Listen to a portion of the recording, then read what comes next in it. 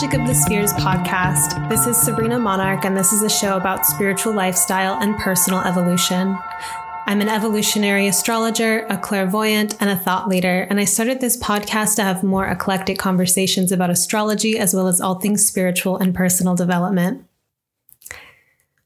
For those of you who have been listening to this podcast for a bit, you may notice or may have noticed that I've been on a little bit of a hiatus as far as sharing audio versions of the forecast goes. I have them in written version most weeks, and recently there's just been so much activity with moving and a lot of developments happening in my life and tons of stuff, tons of springtime abundance that I am taking a step back from weekly YouTube videos. But Jupiter's entering Pisces and I couldn't help myself. I had to talk about it. So I'm back just for this week. But if you really enjoy, these forecasts, just know that you can always find them in written version at monarchastrology.com or get on my mailing list, link in the notes, to receive the written versions to your email every week. The Evolutionary Astrology Intensive that I teach, we just began again. We had our first class meeting yesterday, and it was really electric to meet everybody. And some people mentioned that they found the class through the podcast or found me through being a guest on other podcasts. And that just really enlivened me to hear and had me remembering that every week, every episode, there could potentially be some new people here. And so I just want to personally welcome you if that's you. And if you, are returning, thank you for being here. I love and appreciate you. And I'm about to get into this week's forecast. There's a little bit of intro there, so I'll keep this short. And what we have ahead is the forecast for May 12th to May 18th. Enjoy.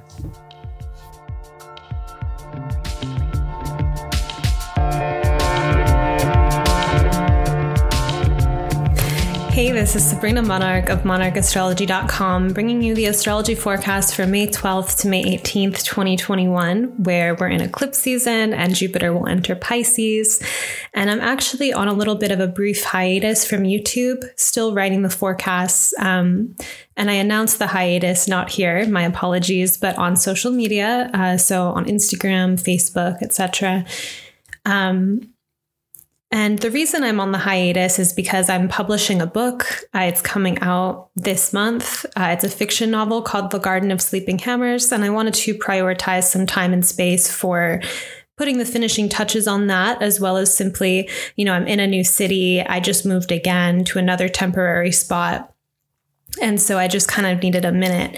However, while I wouldn't say that I'm back from this hiatus, I couldn't help myself. I really wanted to come on video for this particular week with Jupiter entering Pisces because I think it is a big deal and something that I wanted to mark with presence and with making a video. So I'm going to go ahead and read you what I wrote for this week's forecast. You can find the written version at monarchastrology.com. And then I'll be sharing this to YouTube as well as Magic of the Spheres podcast, this audio version. But I'll be adding extra commentary as I read because, we're here and sometimes more ideas come through in conversation. So first, if you're here, please like this video, subscribe if you're not already a subscriber, and hit the notification bell so that you know when new videos come out.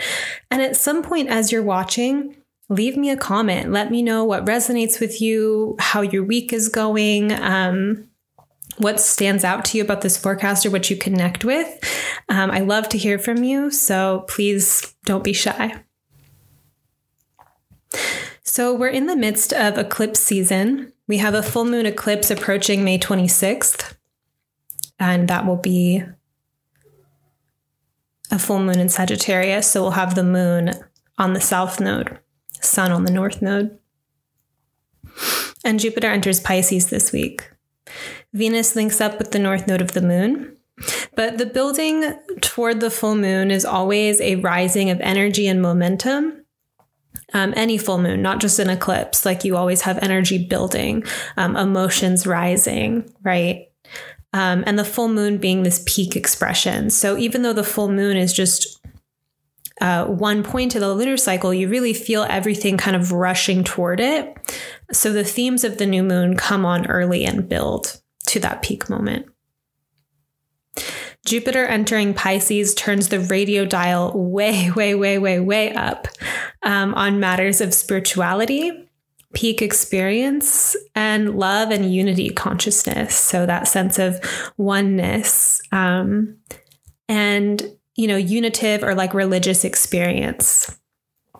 So, what an opportunity really to tap into that kind of feeling state, that kind of religious experience. And Venus joining up with the North Node in Gemini will incarnate a lot of love and connective experiences. So I'm going to get into it in more detail, of course, but these are really big events. That's why I couldn't keep away from video this week. Eclipse season, however, so all of this is happening in the context of eclipse season. I think that's kind of the drama. That's the drama for us. I love eclipses. I love the lunar nodes. The lunar nodes I've been working intimately with in natal charts and in my own chart since I was, beginning evolutionary astrology in 2012. And they're amazing teachers. In Vedic astrology, the North and South Node are represented by this karmic dragon, the North Node being the head of the dragon, the South Node being the tail of the dragon. And I've found, it's kind of like this force, this slippery background force of our ego, and why we have the personality we have and why we, play the particular characters in life that we're playing. And when we can get behind just the ego and into the thing that's compelling the ego, that's where, we have the soul. And the ego is kind of like a house or a home or a car for the soul, so to say. And so the ego isn't this terrible thing that just needs to be fucking obliterated, excuse my language, but it's like a operating manual or an operating system. And so if the ego is the bottom line for us, then we're in trouble because we're going to try to grip onto it and control, right? But the ego can be a more fluid thing that is adaptive. Like here's an example. Like for me, I say every week in my podcast, like I'm an evolutionary astrologer and I'm a clairvoyant. And I know I'm more than an astrologer. It's not like I don't have a hang up about giving myself that title, because that neat packaging of my identity is a way to communicate to people what I'm doing. And so I find that the ego can have that kind of like, well, this is what I'm doing. This is my identity. Cool. Like it's an organizing principle. And so we can have ego constructs that were lovable. We can have ego constructs that were optimistic. We can have ego constructs that were crabby and have a repellent personality. Like there's any which way that we can go with our personality, which is really the same thing as ego. So eclipse season is a time, I think, where the personality or the ego starts to crack a little bit for more light or for more, soul to come through. And so this can be immensely confusing or kind of destabilizing or uncomfortable, but also quite enriching. And so that's kind of something I want to lead in with. But eclipse season as a vibe is a little bit like the bottom dropping out, a little dose of chaos. One of my astrology teachers, Rosie Finn, and I'll link an interview that we had a few years ago about eclipses below. Rosie taught me that eclipses are a time where our soul work gets amplified in our life. And this makes sense, of course, because the lunar nodes in a natal chart relate a lot to our work, our dharma, our karma in this incarnation. It's not unusual during eclipse season to feel like a lot of elements, contingencies, possibilities, potentials are dusted into the air. And we're not sure what is going to settle or if certain things are going to settle. This can highlight our need to, or our compulsion really to grasp onto forms of security or try to lock things down. But there's a major opportunity here to notice our security drives and impulses. So let's look at this too. Let's say there's all of these things in the air. Part of manifestation is grabbing onto a potential and bringing it down to earth. Like you have ideas running through your mind and you're like, cool, I'm going to actually write that one down, right? But let's say you have a lot of anxious thoughts floating around your sphere. When you grab onto one of them and bring it down to earth and identify with it, you're creating karma with that. So I think that when things are floating in the air like that, it's actually an opportunity to pause and notice, what am I creating karma with? And let's say there are things that are floating in the air that we want or that we desire, right? And we're trying to grip them. There is a way that that can be not conducive to actually being in relationship to that which we are trying to connect with. So I'm not saying to just do nothing and let everything float in the air and not be attached to any of it. Not that, but to consider where things are floating, what kind of pieces are up in the air right now for you, your relationship with manifesting them and connecting with them and bringing them down to earth versus grasping and clinging and having more of that needy or greedy kind of energy. That sense of I need this to be okay, or I must have this versus, I would like this. And yeah, I want to be in relationship to this thing, right? There's different energetics there. On another note, similar to kind of eclipse season energy, and I track this every time there's eclipses, that it's a more emotional time because our soul work comes up. And so the things that ordinarily might register at some level of irritation or discontent become a lot larger so that we can experience catharsis or transformation through our actual life circumstances. And so it might not even be that the things that are happening, like they may be dramatic events in of themselves, or it may be simple things that get blown up to a larger proportion. So the other night, I had the opportunity to notice myself being activated and triggered by something in my experience, and this desire to, in a sense, run away from it or immediately kind of dissolve it by soothing the feeling or doing some kind of transformative, EFT tapping, breath work, movement. Like I was ready to just kind of burn it off. And then I realized that here I am having this high sensation and I'm wanting to get rid of it as soon as possible. What if I just am with it? Because I started to feel like this thing isn't going away. I know this one. I know this pattern. So I'm going to sit with it and sit in this fire. So I just sat in the pain and went all the way into it. And I started to have it showed me things and taught me things. The voices from others I'd internalized, my stories, my beliefs, my narratives, my patterns.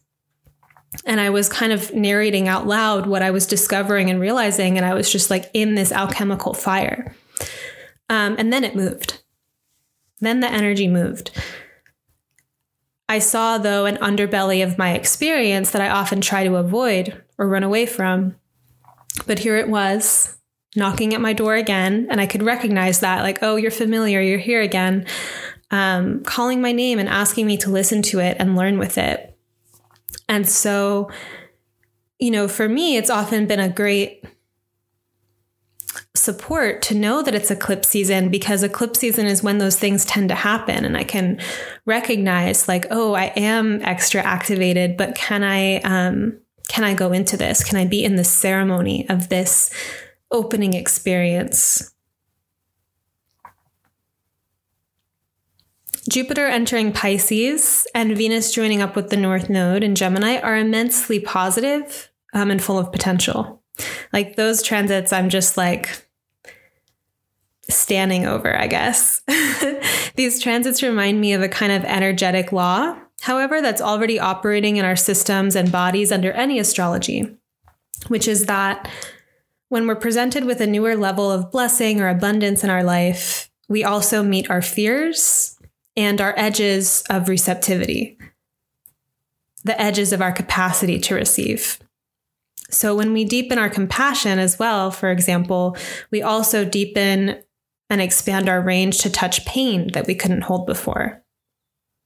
We didn't have the love to hold it.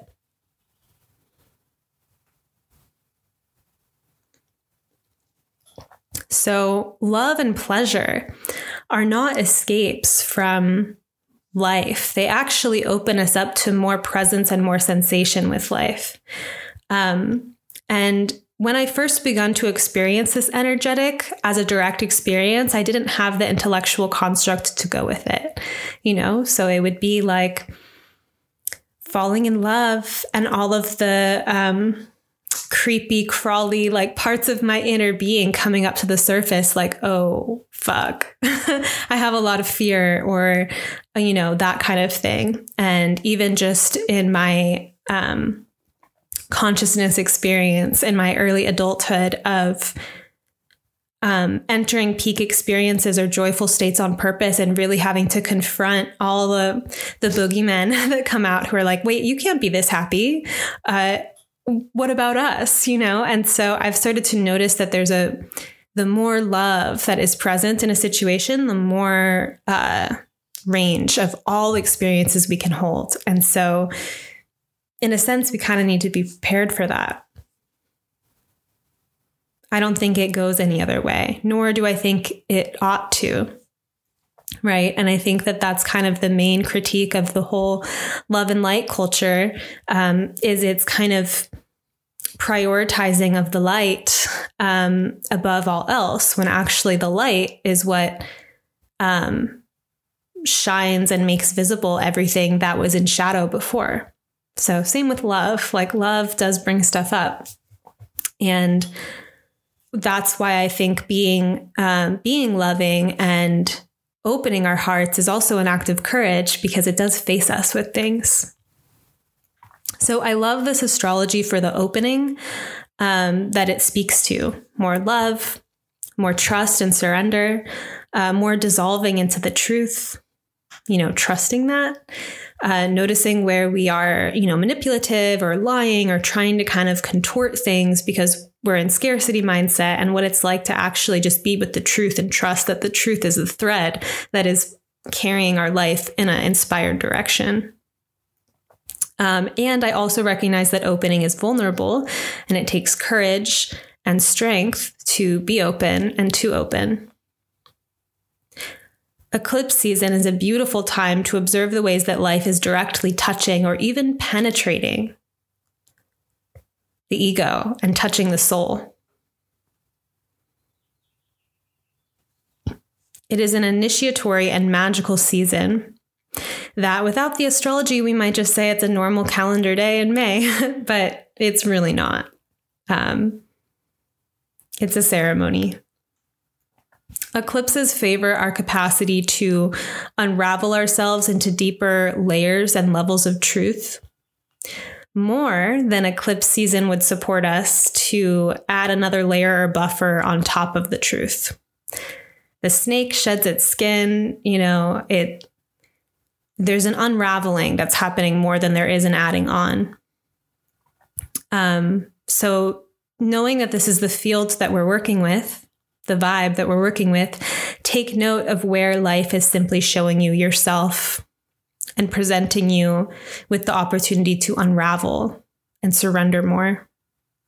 There is a slipstream we can find ourselves in when we are not hiding anything, when we just are, that it's so much easier to let creativity and source energy flow through us because we're not blocking it or obstructing it with a bunch of extra stuff, a bunch of extra ego programs that aren't supportive, that aren't in alignment with the truth.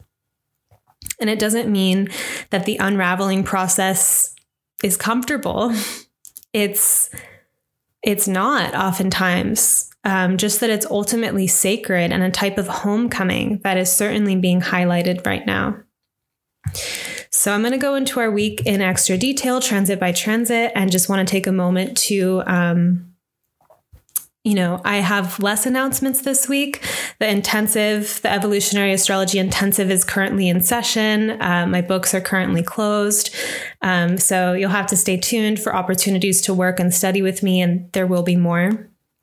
But I'm very full right now. However, The Garden of Sleeping Hammers, my fiction novel, is coming out, and I will be announcing that. And I would really love some press opportunities or interviews.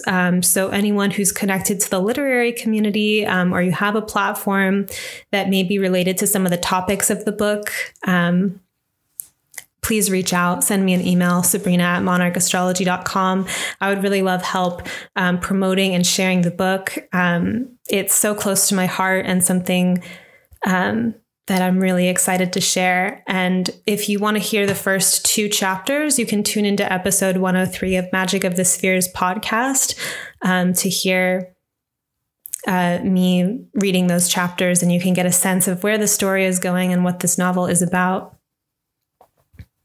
Okay.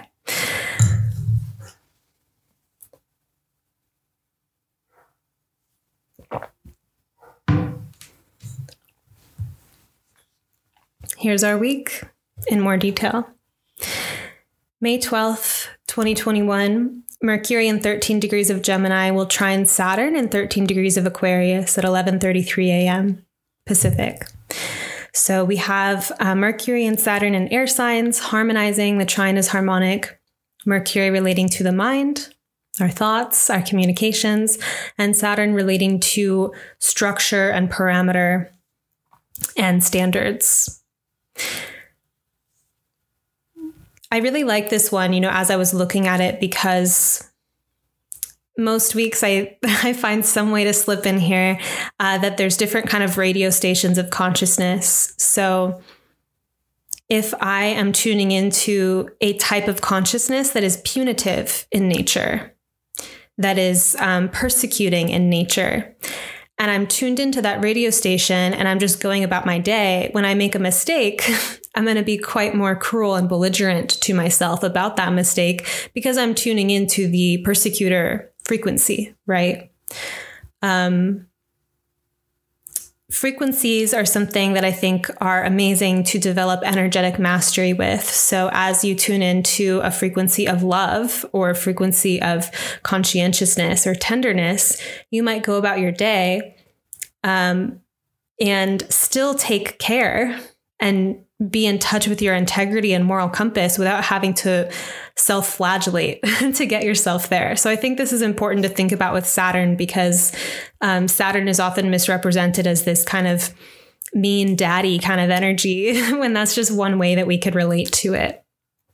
But Mercury-Saturn contacts generally relate to careful and cautious or sober thinking, criticism and critique, or building an argument or case or perspective on solid and thoughtful evidence. So this is choosing our words too, not sending a super long, wordy communication per se, but getting right to the point. With Mercury in a trine to Saturn, some of these dynamics may be occurring effortlessly or easefully at the moment. Saturn in Aquarius could be likened to a well-constructed channel. A channel here simply being a vessel for information. Aquarius is the water bearer, the pouring of water. So everyone has the capacity to be a channel when they tune into a certain frequency and take steps to become receptive to that certain frequency. For example, the person who writes in a dream diary every morning finds themselves having more dreams and having more dream recall. The act of recording the dreams was also an act of strengthening their dream channel. When I was writing the novel that's coming out, I bought a desk and designed my room to facilitate the experience of being a novelist, because I knew that that kind of energetic environment would be much more supportive than, say, like for me at least, I didn't want to write the drafts like in a cafe or something like that. I wanted my creative sanctuary. So understanding how channels work is a key to energetic mastery. For a person who idly complains, for example, the chronic complainer will often have they'll be presented more things to complain about because that's the radio station that they're tuned into. That's the ego program that they're running. And the universe is like, okay, cool, here's more stuff to complain about. And while in the mind, it may be valid to keep complaining about how terrible everything is, it's just a part of, a self-perpetuating reality. And people who complain a lot don't necessarily like to hear that, which it's not often even feedback that I would give to someone directly, per se. I'm not that, it's something I maybe talk a little bit more about in the abstract, or would say directly to someone who really wanted to know. But oftentimes people that complain a lot are also not desiring to take personal accountability for the situations that they're in and would be upset to be challenged in that kind of way. So you can see kind of how they create a program around themselves that keeps them stuck in where they're at, unless there is that desire to break through and have a difference of perspective, and to run different kinds of personality programs, in which case so many of the teachings about manifestation or creating our own reality could come into play. So another thing to note here is that at the social, collective, external level, there are influences and realities at play. Like there is a world, there is an external, and a potential for liberation exists within Saturn and Aquarius, which is how we organize our consciousness to be as free as possible, while also being connected to the game and the conditions of life. As free as possible, while also being connected to the game and conditions of life. So this can go a lot of different ways. In part, what I'm saying here is that it's not a freedom that completely overrides or invalidates our actual experience. So for me, when I have tapped into thought forms around, oh, my life would be better if my conditions were different, or if something different had happened in my childhood, or if I had different physical features, etc. And that puts me at war with what is objectively, what's happened in my life, or what situations or circumstances I'm working with, versus getting into the mindset of, this is the avatar I'm in, how do I play with the conditions that I have? Positive and negative conditions, right? And that type of thinking gets us into the gameplay. And so just as we integrate the soul and or our higher self into basic day-to-day activities and our personality, right? So if you have a spiritual awakening, or if you experience a unitive sense of love with all beings and all things, and then you come back to reality, like how are you going to take that elevated consciousness into how you take care of your plants, or how you have a honest and difficult conversation with a friend, or how you take care of your body? Like there's all these different places where we can integrate our cosmic perspective. And we also integrate as individuals into society and into community. Like, here I am, this is my identity, and how do I integrate? Or how does my integration with my community affect my identity? There's a reciprocity there.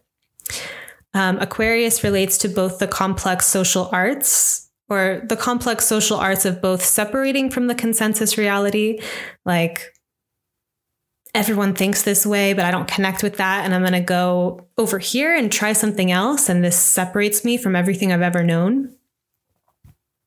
And also integrating back into the consensus reality, like, hey, I just came back from this journey, this travel, this mystical experience, and I learned some things and I want to share it. And who are my people to share this with? Who do I connect with?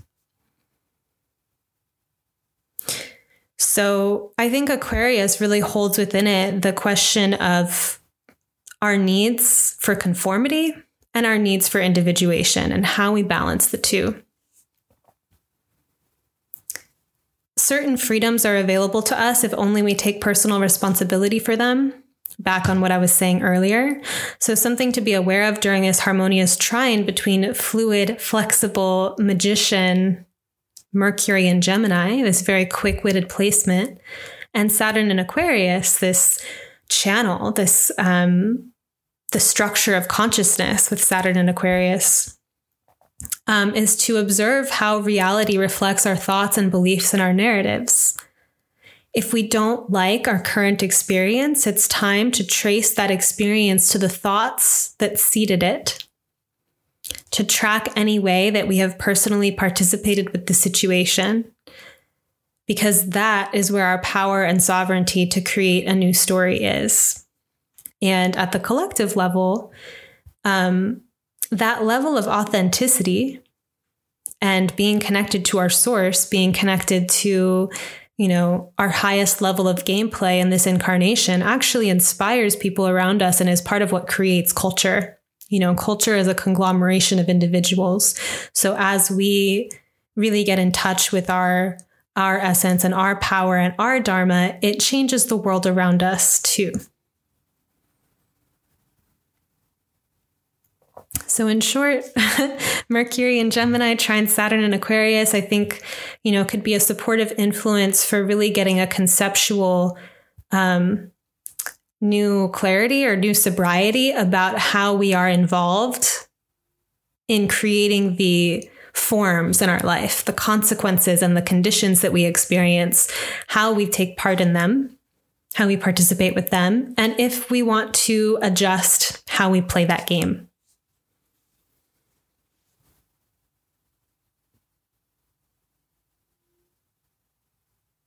When I open for coaching clients, again, this is the kind of thing I love to work with people individually on, is how to navigate your life with greater levels of freedom based on working with your thoughts.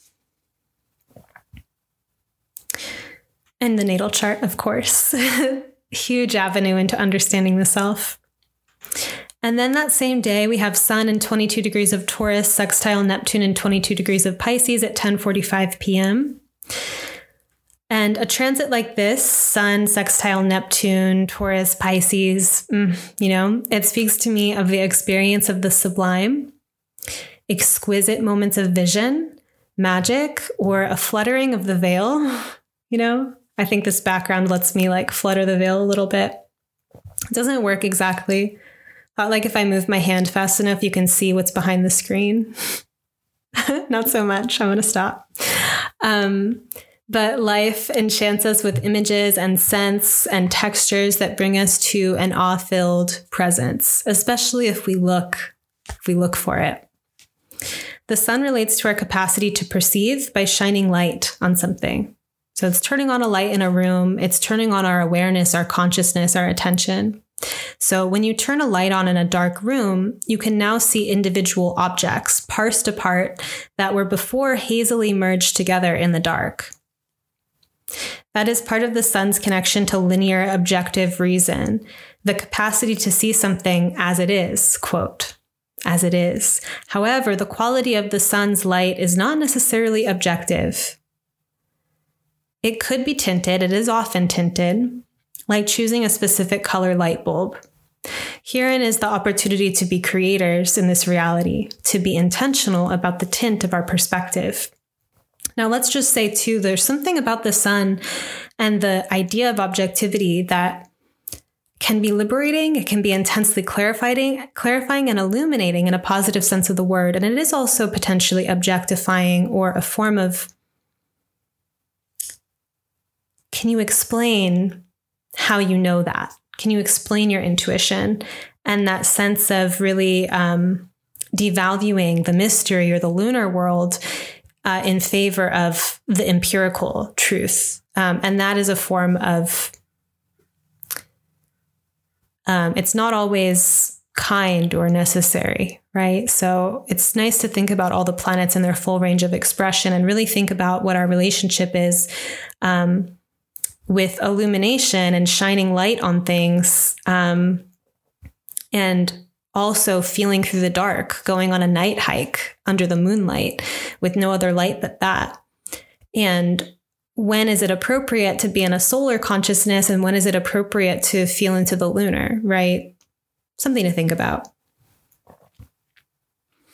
But here with Sun Neptune, I think there's this opportunity to put on the proverbial rose-tinted glasses, but to even just be intentional about our tint to our perspective.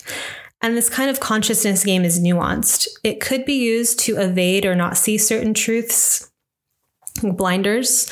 However, certain filters are true for us to see through, to do our service or our work in the world. Like a person whose dharma involves being an artist, to see the beauty in the world. Right? I mean, imagine the peaceful potentials of masses of people choosing to see the world through a compassionate and loving lens, at deeper and deeper layers of authenticity and truth. Who's to say what is? I think, love is the ultimate truth. But if the lens is in service,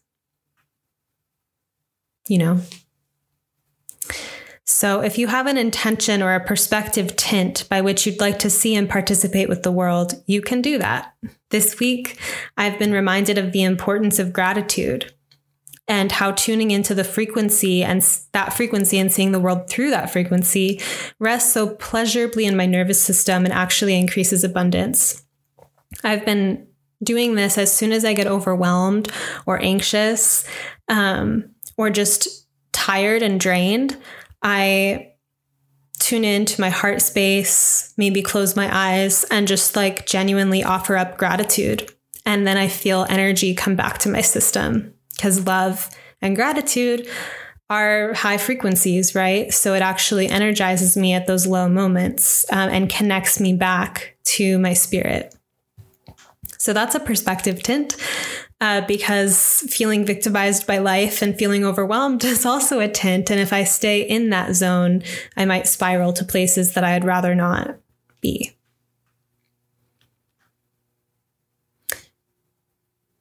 So we're dreamers in this reality, and choosing how we see is a form of lucid creativity, something to be aware of.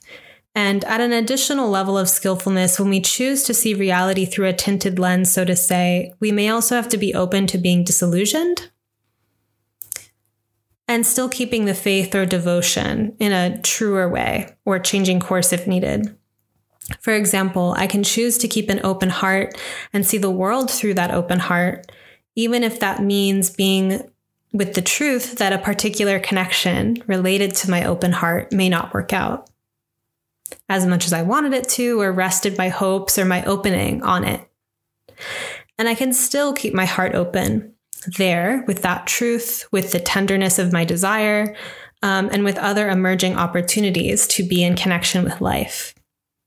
If we're too rigid about how we want everything to play out and how we think it should be, and we're not willing to also be penetrated and altered by life, then we may be misusing that tinted lens.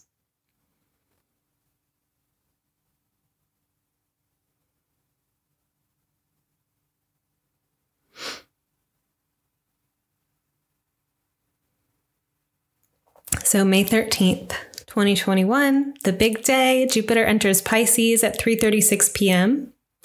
Jupiter will stay in Pisces until Jupiter retrogrades back into Aquarius, July 28th, 2021 through December 28th, 2021. And then Jupiter will be back in Pisces at the, basically 2022, and will stay in Pisces until May 10th of 2022. It's really kind of buzzing through there quickly, and a little bit of a retrograde into Aquarius. But we have until July, the end of July, to experience Jupiter in Pisces right now. And a transit like Jupiter in Pisces really speaks to spiritual awakening, spiritual opportunity, celebration, and big opportunity. I don't know if I just said that twice. If our lives are aligned, or if our lives are already swelling in a direction of aligned momentum, and we feel in touch with our truth, we're already in a practice, or in a space, this time period can feel like a multiplying of blessings. So essentially what I mean by this, I don't mean this in a judgmental sense of like, oh, if you're good, this transit will be good to you. And if you've been bad, this transit won't be fun. To clarify, imagine being like living your best life, or like you're kind of in your slipstream of purpose, and there's less for you to account for in terms of being obstructed. If you're doing a lot of things in your life that aren't true to you, and a lot of things in your life don't feel aligned, then there's more like house cleaning to do. And when a big transit comes through like Jupiter and Pisces, it kind of shows that dissonance. I find Jupiter transits have that quality to them where they do bring opportunities, but they also bring truth bombs. And that can be challenging. But let's come back to this time period of multiplied blessings. It gives me an image of a person approaching a large crowd at an outdoor concert and realizing that all of these people are their family and they love them all so much. I was thinking too of like a dog's enthusiasm to see a person that they love, but multiplied for all these hundreds or thousands of people. So think of that excitement, that enthusiasm, just like, whoa, super amplified. These peak moments of spiritual ecstasy where all of our cells are ringing in celebration. It's like an energy that's felt inside the body, but it's also much larger than the body. It's kind of like a fountain just gushing and like spilling over. Like there's that high pleasurable energy, but it's also like there's so much of it and it's just washing. So this kind of energy confronts us with the opportunity to be open to receive, as well as to be open to let things pass through us without holding on to them, because it's just washing over us and it's literally too big to hold. It's just opening us to be more receptive to the fluidity of life. I do not always see Jupiter transits as easy. The rush of cosmic, juicy energy with Jupiter and Pisces could also touch parts of ourselves or our lives that clearly aren't aligned with the truth. Or it's becoming apparent that something that once was true to us is changing. You never step in the same river twice kind of thing. Consider that same ecstatic image of the outdoor party, but viewing it from inside a tower with barred windows. Sometimes the presence of ecstasy or massive opportunity shows us the places where we are not open to receive, or we're currently engaging with karmas that we feel too entrenched in and must address. So wherever you're at, trust in the ceremony and the perfection of this current moment in time and the opportunity to be awakened by this really big cosmic Jupiter and Pisces energy. I think that the journey of Jupiter and Pisces will be like finding out and discovering how we relate to this flush of cosmic party wonderment energy. Like the party is happening now, and how are we going to relate to this dream image? It reminds me of films that are based on one night or like one life-changing party. Like, this is the night. The party takes unexpected turns, becomes archetypal, and becomes a theater for people to really transcend their previous limitations and give new life to an emerging aspect of themselves.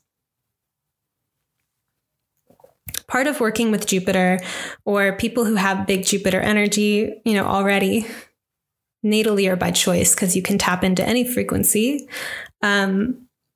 it's expecting and anticipating good things, and by virtue of that, actually manifesting them. While others might be like, time to turn in and go home, I'm done. The Jupiterian knows that something amazing is about to happen, and they stay available for it, and something magical does appear in the space that one has made. Of course, one could go home and enter a magical paradise of their own, if that's calling them. The point is staying open to the unfolding adventure and staying open to the play. Even for me with the at-home imagery, I've been tracking the energetic of when I want to just kind of tune out and like, just, I don't know, like watch something on Netflix, which is fine. You know, it can be relaxing. And it can be a moment to just kind of like chill. Or do I want to keep the expansion going? Do I want to take lucid dreaming tea, third eye tonic before bed, which I have been doing, or keep creating deep into the night and just be with that? And for me personally, I go through different phases of being more animated, right? And then other phases of being more insular or kind of like in a seed form. But just sometimes I watch myself getting to make that choice and at least choosing it of like, okay, tonight I'm tuning out. Or, you know, when I watch Netflix, I still get a lot out of it, but I'm going into this experience, or I'm going to keep the party going and do something expansive, even though I'm just at home with myself. And little rant. So this would be a fantastic time to exercise your optimism and your belief in a better experience, a better day, a better encounter, a better world, a better universe. I love, love, love visualization. Okay. Like visualization is big. I almost don't understand why more people aren't talking about it. And I know like a lot of people, a lot of athletes or business people, highly successful people will talk about using visualization as a tool. But imagining how you want something to go before it happens. And even getting into, you know, I was talking to someone about, they're kind of struggling with writer's block. And I was like, have you tried visualization? And they were like, you mean like the finished project or the finished product? And I was like, no, like sitting at your desk and feeling all this energy rush into you of inspiration, feeling like the wind behind you, feeling like the words flow through you, like even just imagining that before it happens. And so finding all those subtle crevices of our experience where we want to imagine a different outcome. I do this sometimes before phone conversations of like, what kind of energy do I want to encounter, and visualize that. So try it out. And it's a practice too, you know, like when you come into life with that level of optimism, or even when you just go out for a wander or go to the park or something, and you're anticipating amazing things happening, you do enter a different slipstream at that point. And that's Jupiter, that's Pisces.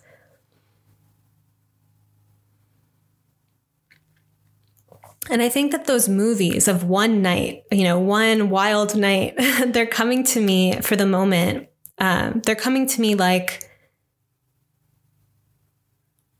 I have to fix what I wrote here. For the moment, there's just this one night. Can you dissolve into it? Can you merge with the deeper emerging celebration of all that there is? Can you go all the way into your emotions and transform them with your presence, your movement, your being, with that energy? Can you say yes to life so entirely? So the party as an image really came through with Jupiter and Pisces. And even if we're not at a literal party all the time, I think that there is an element of life, a motif of it being a party. And there's all these different rooms, and some of the rooms, some really dramatic stuff is going down, right? Or these kind of interruptive scenes can happen. But ultimately, there is still this party. There is still this big celebration. And how do we connect and relate to that thrumming vibrancy of life that is right there? And all we just have to do is jump into it. Or very consciously go back to our hermitages and be with ourselves at any moment that we need to recharge. You know, infinite ways to relate to the party image. May 17th, 2021. The sun in 26 degrees of Taurus will trine Pluto retrograde in 26 degrees of Capricorn at 2:48 a.m. Pacific. And Neptune in 22 degrees of Pisces is roughly at the midpoint of this Sun-Pluto trine. So we have a Sun-Neptune-Pluto thing going. Consider the Sun-Neptune, you know, sublime thing that I was just talking about that's happening earlier in the week. So the creative concerns of the sun and Pluto, both in earth signs harmonizing, may have something to do with the practical, material, tangible matters. Things like money, food, physical health, home design, fashion, or anything where we bring an idea or non-physical form down to earth, grounding it. The earth element is more dense than air, fire, or water. It can relate then to things that take longer to build and also longer to dissipate. Taurus is a fixed earth sign relating to stuck or stagnant patterns in our body and psyche, as well as the gardens that we cultivate. So fixed forms that we want, to be thriving for long periods of time. And things like our relationship with our body, self-esteem, wealth, pleasure, and so on. If you really tune into the fixity of Taurus, you can see how some of our most challenging parts to our self-esteem are deeply rooted patterns, right? That go so deep and are deep wells to explore and discover. And the cultivation of self-esteem is also a matter of consistent showing up and tending and being with over and over again until that energy becomes so large because it's been tended to over and over and over. We can feel very pleasantly engrossed in earthly matters and projects, so merged, so connected, as well as perhaps burdened by the heaviness of being pinned down to earth. I have all this work to do. These projects take so much time and energy. I hardly have time to do anything else. I don't have time to think about other things I want to do. I'm just doing these things that I've committed to. Like that kind of heavy burden. Or just being, joyfully in the dirt.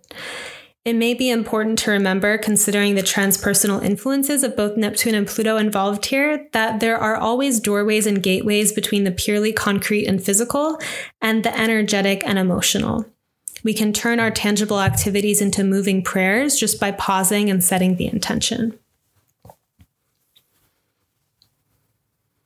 So even if you're stuck, if you're engrossed, if you're doing a thing and you're starting to feel emotion that's challenging, to consider it a prayer, to offer that experience as prayer.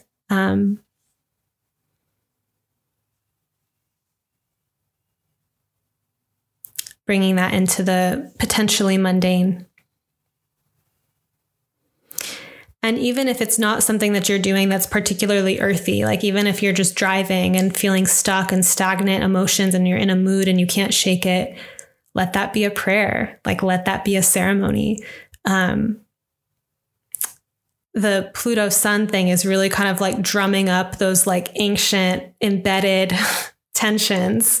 And so it's not just something necessarily that we just kind of like breezily kind of dust off. Like sometimes we do have to kind of like sit with it. And then Venus in 10 degrees of Gemini will be conjunct the lunar north node in 10 degrees of Gemini at 1:38 p.m. Pacific. Planets conjunct the north node of the moon relate to what is presently incoming. So a flood of energy incarnating to form on Earth. So how nice to have Venus incarnate. The North Node itself has that incoming energy.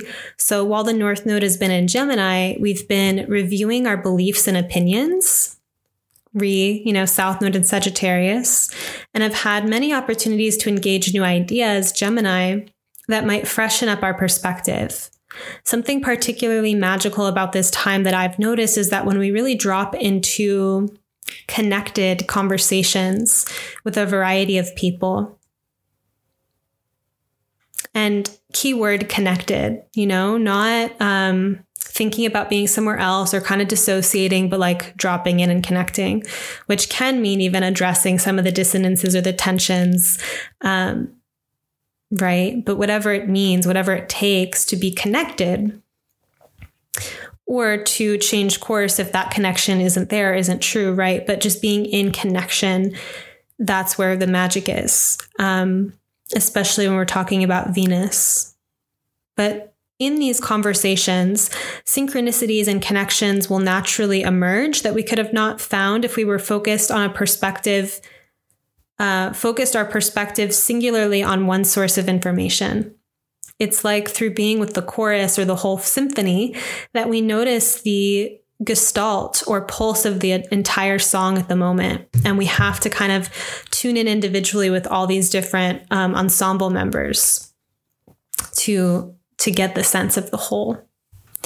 Gemini has a really strong pollinator energy to me. Bees, butterflies, through engaging with variety and splicing ideas from different worlds and sources together, and taking or, feeding on pollen from a bunch of different flowers, making honey, this final kind of result of all of that information, right? Gemini pollinates. Gemini builds bridges between worlds through communication and being able to navigate entirely different worlds from one moment to the next. So we can often judge Gemini or Gemini experience as being so scattered, and sometimes it can be, but that quality of following the authenticity of the moment to moment, this fascinates me, this fascinates me, this fascinates me, right? And engaging with those things, there's often a final kind of mix up that Gemini creates from all of that experience. It's also like all the random adventures that we have in life and we don't know what we're doing. And then all of a sudden we see our life purpose. And it's a conglomerate of all of these different little experiences we had that we didn't know were connected. That's what Gemini does. And I feel there's a way to skillfully navigate that kind of way of being while also being connected to integrity or one's truth or things like that.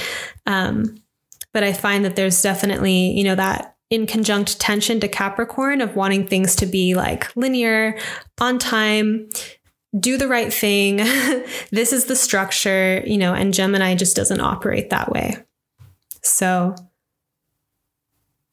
anyway, you may be noticing at this time that if you tune into connection, which is a principle of Venus, and Venus is here in Gemini in conjunct the North Node, more often than not, if you're tuning into this connection and following the thread, life is presenting you with clues and signposts everywhere you go. You may not be able to decipher the clues in the moment, but as the story builds, you notice that it was only because you had a particular conversation yesterday, for example, that you are attuned to notice the opportunity knocking at your door today. So something here too about following the thread of connection. I'll give you an example on social media. Some people never post on social media because they feel like they have to have a complete gem, like a compact, here's everything, it's final, here you go. And sometimes even just verbalizing like, I don't know what to say, or I'm feeling disconnected from my voice, and letting that be witnessed, and the sequence of events that happens after that opens up a connection that then connects a person back to their voice. It's more process oriented. It's more about being with the thread of the connection to the truth at the moment, as opposed to feeling like you need everything figured out now, right? So I find this with creative blocks as well, where you write something you think is terrible and you are sitting with the discontent of that, and then something emerges, as opposed to not writing at all because you know that the first part is going to be crunchy. I think Gemini, and Mercury, as Jason Hawley says with Mercury's agenda is to keep the story going. So not pausing and stalling the story, but actually just being with what's true, naming it, and then it moving from that place. This comes up in relationship as well in terms of naming the energetics, naming how you feel, communicating, and allowing the relationship to continue moving forward, even if that is the reveal that their relationship isn't true. At least things have been named and put out into the open, so we're not just fooling around and like not telling the truth here. That kind of thing. And I think that that's maybe part of, Gemini's like both charm in terms of being so flexible to new perspectives, and also maybe the fear that we can have around Gemini is like, but I want things to stay solid. I don't want things to change all the time. And Gemini really bringing a lot of that.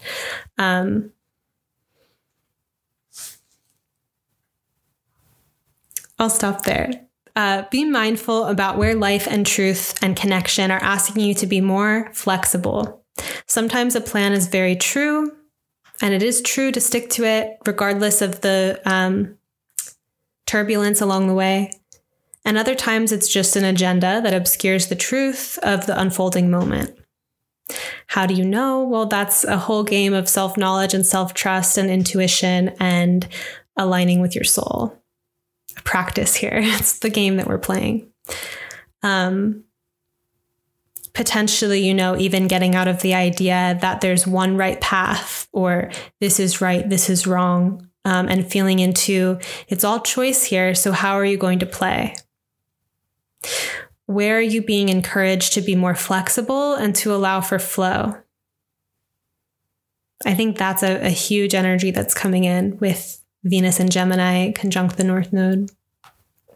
And then on May 18th, 2021, Venus in 11 degrees of Gemini will sextile Chiron in 11 degrees of Aries at 4:44 a.m. Pacific. And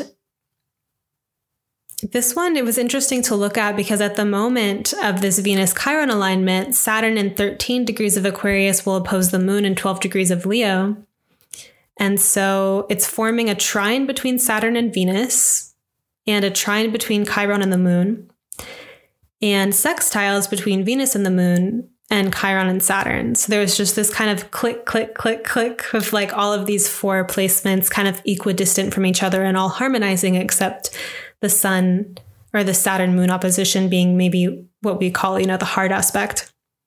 So here are some thoughts about this harmonic alignment of this Venus sextile Chiron transit and this interesting alignment all around it. What strikes me here is an opening to explore our innocence, not a masked innocence where we turn the other way from something, but an inner authenticity or cleanness that can emerge when we have reconciled with some deeper truths within ourselves and can touch into something core and true. So when we can just be transparent and clean in that transparency and the innocent quality of that at the same time. One energetic, as an example, could be the armoring that one creates after experiencing a broken heart. Rather than accepting the grief or being with the pain fully, deciding that one's going to rise above it and just become better. And I didn't need them anyway, all of that. And while this kind of mindset may enable some forward momentum in that regard, it also sidelines or suppresses the tenderness of the hurt part of ourselves. And if we are actually in relationship with that level of vulnerability and can love it, Chiron does relate to wounding experiences. It may open doors to reconciliation that stays in touch with the heart and the tenderness of life. So here I'm saying that kind of attitude of like, oh, I didn't need them anyway. I didn't actually love them. Coming up with any kind of way to mask ourselves from the vulnerability of that pain is a form of masking as opposed to just being with it truly. So whatever the pattern is that you tend to play out personally, look for the opportunity to love the deeper thing as opposed to the tough self that masks it. I mean, you can love the tough self too, but loving the deeper thing and letting that mask unravel. I think this alignment of planets is really a unique opportunity to love a puffed up version of ourselves back into humility and connection. So this was a lot for this week. I'm glad to have connected with you in the intermittent kind of hiatus situation and to also let you know that that's what's happening in case you just follow me on YouTube and didn't know why I had been gone. I invite you to get on my mailing list. Linked below, or to follow me on social media at Sabrina Monarch on Instagram, to just stay in the know about the forecasts, especially the mailing list. And the mailing list is a great way to find out about upcoming courses and when my books open and things of this nature. And of course, The Garden of Sleeping Hammers is coming out soon, and I'm really excited to share that with you. So I'm going to leave it here and just say thank you for joining me this week to look into the astrology of this eclipse season moment leading up to the full moon eclipse coming up May 26th, Jupiter entering Pisces, Venus on the North Node. There was just a lot to share, so I wanted to come back here for that. And I hope that you have a beautiful, blessed unraveling. Much love.